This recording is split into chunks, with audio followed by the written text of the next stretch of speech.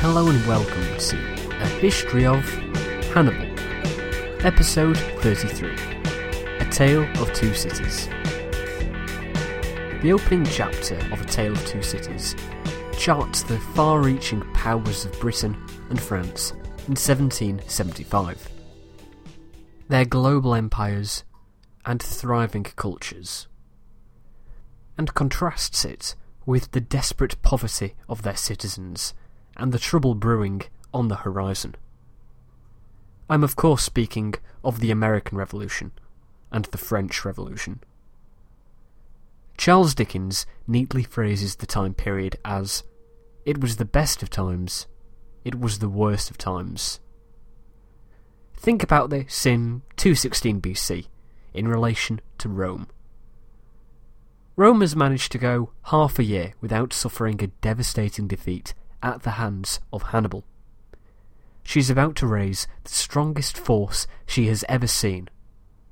Her allies throughout the Italian peninsula were staying strong. Finally, a strong character, independent of the Senate, Varro, was in the consulship. It was the best of times. But yet Hannibal had been hoping for such a character to come to power. Hannibal had been infuriated by the policies that had previously been used, and was gleeful at the change in the war's direction. Hannibal was about to inflict arguably the worst disaster in Rome's entire history. It was the worst of times. Okay, in both cases that may be a slight stretch, but I needed an episode title, and what can I say? I like Dickens. In the winter of 217-216, the Romans raised their largest legionary force to date. As I've said previously, the standard size of a consular army was 2 legions. So, with 2 consuls, the Romans usually had 4 legions in the field at any one time. At a rough estimate, a legion was, at least on paper, 5,000 men strong.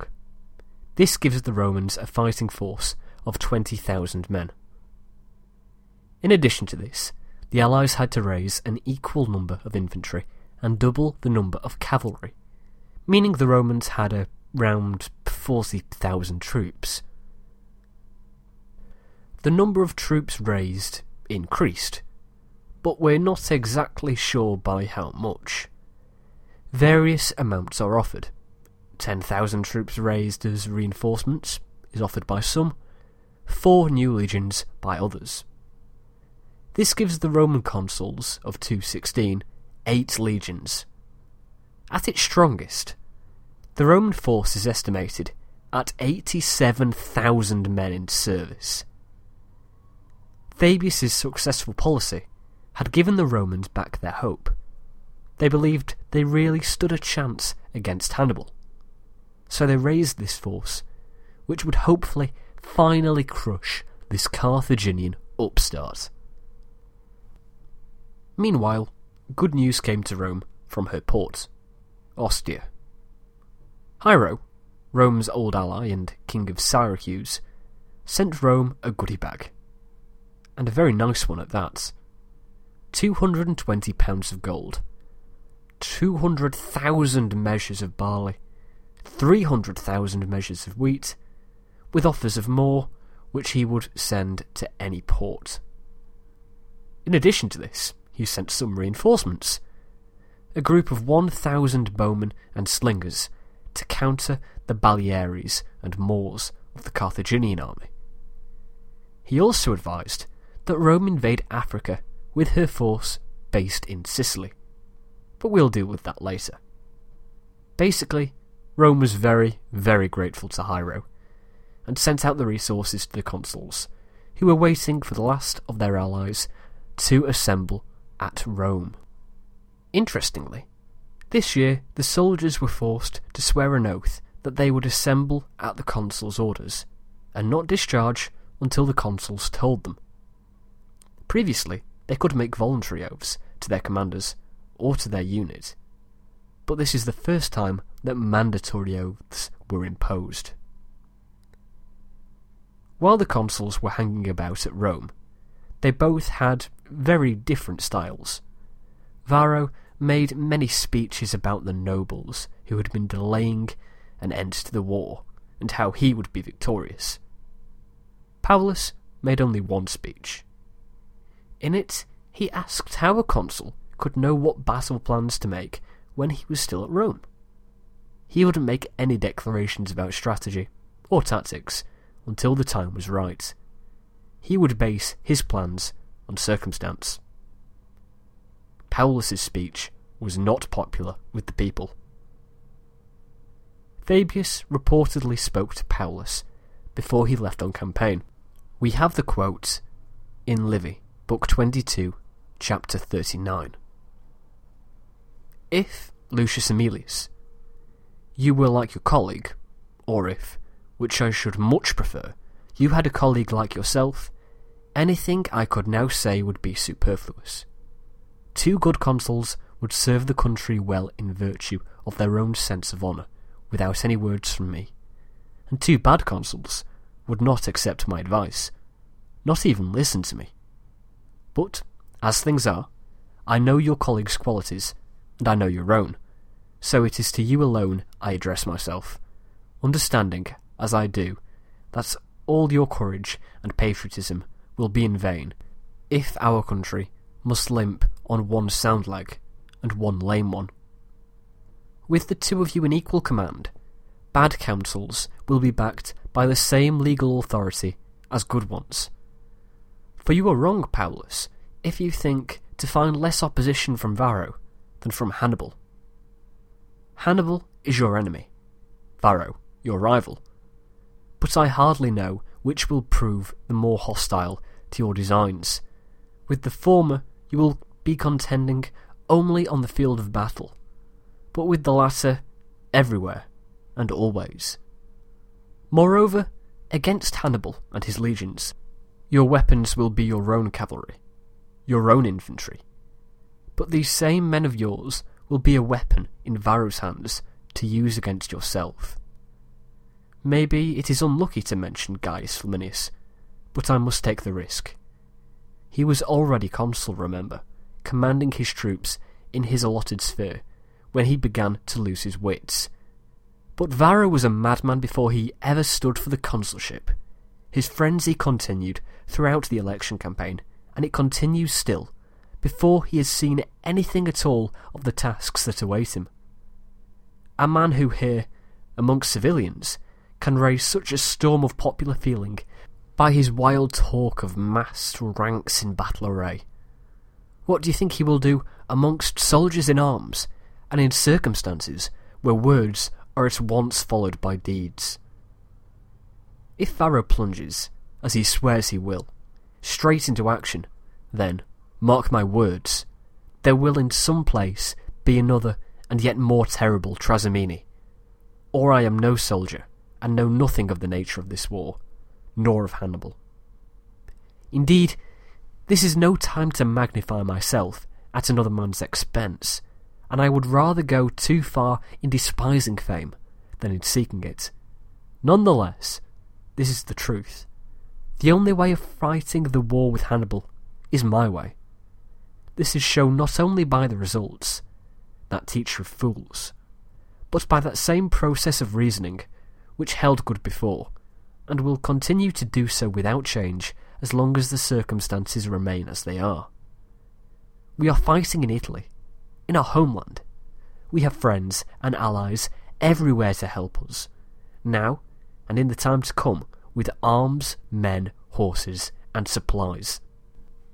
In our peril, they gave us that proof of their loyalty. Every day that passes makes us better, wiser, firmer. Hannibal, on the contrary, is on foreign and hostile soil, far from home and country, surrounded by every menace, every danger. For him there is no peace on land or sea. No town to receive him, no protecting walls. Nothing he sees can he call his own. He has nothing to live on beyond the plunder of a day. he now has hardly a third of the army with which he crossed the Ebro. More of his men have died of hunger than fallen in battle, and the few that remain have not enough to eat. Can you then doubt that inactivity is the way to defeat an enemy who is daily growing more decrepit and has neither adequate supplies, nor reinforcements, nor money? How long has he remained before the walls of Geronium, a wretched little fortress in Apulia, as if they were the walls of Carthage? But I will not boast in your presence. You need only consider how the last consuls, Attilius and Servilius, baffled and made a fool of him there.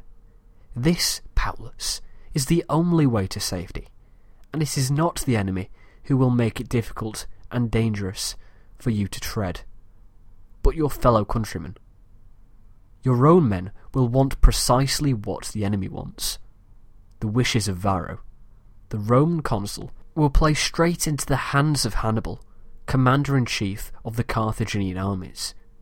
You will have two generals against you, but you will stand firm against both, if you can steel yourself to ignore the tongues of men who will defame you. If you remain unmoved by the empty glory your colleague seeks, and the false infamy he tries to bring upon yourself. Truth, they say, too often comes near to extinction, but is never quite put out. True glory will belong to the man who despises it. Never mind if they call your caution timidity, your wisdom sloth, your generalship weakness. It is better that a wise enemy should fear you than foolish friends should praise. Hannibal will despise a reckless antagonist, but he will fear a cautious one.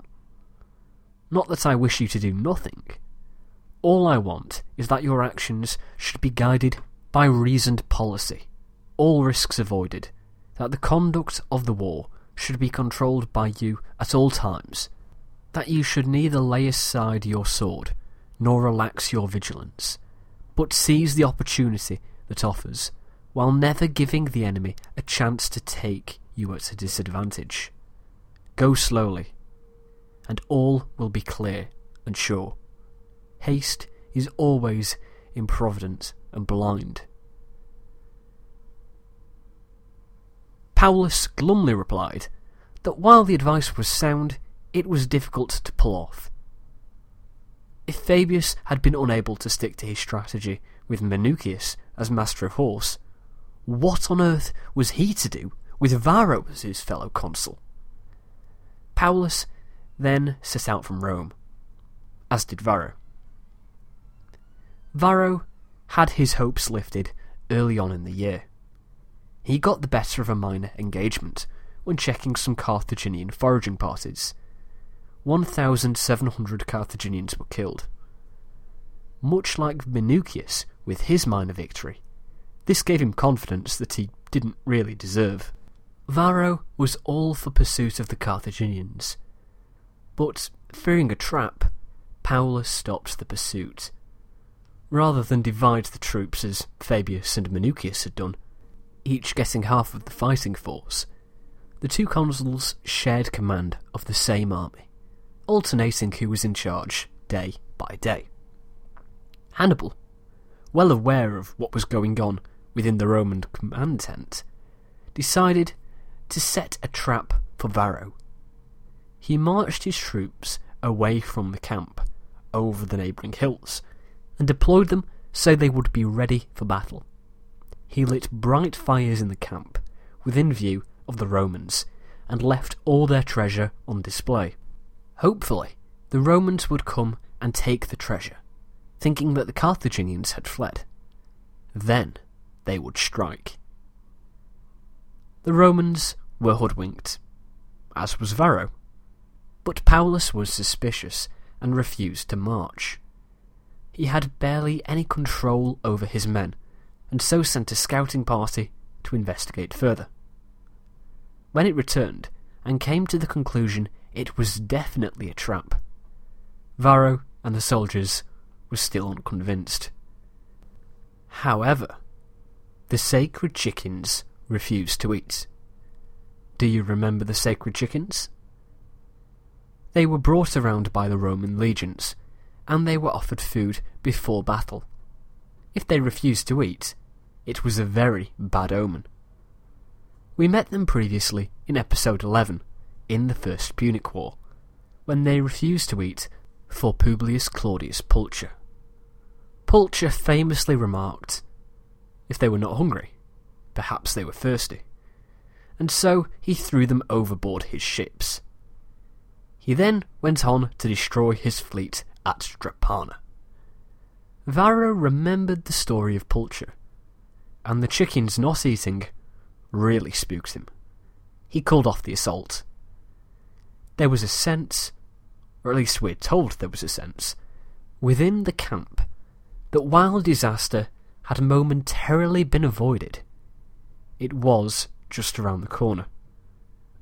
We shall reach this disaster next week, at Cannae. Now, if you haven't found us online, on social media and the like, you'll have missed some big news this week. I've been on national television. I was interviewed twice on BBC Breakfast Wednesday morning about whether Latin is still relevant and whether it should be taught in schools. If you are in the UK, you can watch one of these interviews on the BBC website. There is a link to it on the website. There is also a link to an interview I did with BBC Radio 5 Live. While I'm clearly very nervous, I'm reasonably pleased with how well I did. It's quite a good story, actually, but now is not the time. Maybe I'll tell it one time. Some other social media news. I've put a poll up on Facebook, and on the History Podcast's Facebook group, I've asked, after Cannae, should Hannibal have marched on Rome? I'd like to know what the general consensus is, and I'd also like to know the reasons for why you think that, so please get in touch. You may just get a shout out on episode 35, when we discuss this topic. In the next couple of weeks, there is going to be a pretty big announcement. So, if you want to be the first to find out, be sure to follow us on Twitter, twitter.com/The History of Podcast, like the Facebook page, facebook.com/The History of Podcast, and join the History Podcast's Facebook group. If there is any huge news, those are the places to be up to date. You can also visit the website, thehistoryofpodcast.blogspot.com, and send me an email, thehistoryofpodcast@gmail.com. And check out some Latin videos, youtube.com/The History of Podcast. I'll see you next week for Cannae. Thanks for listening.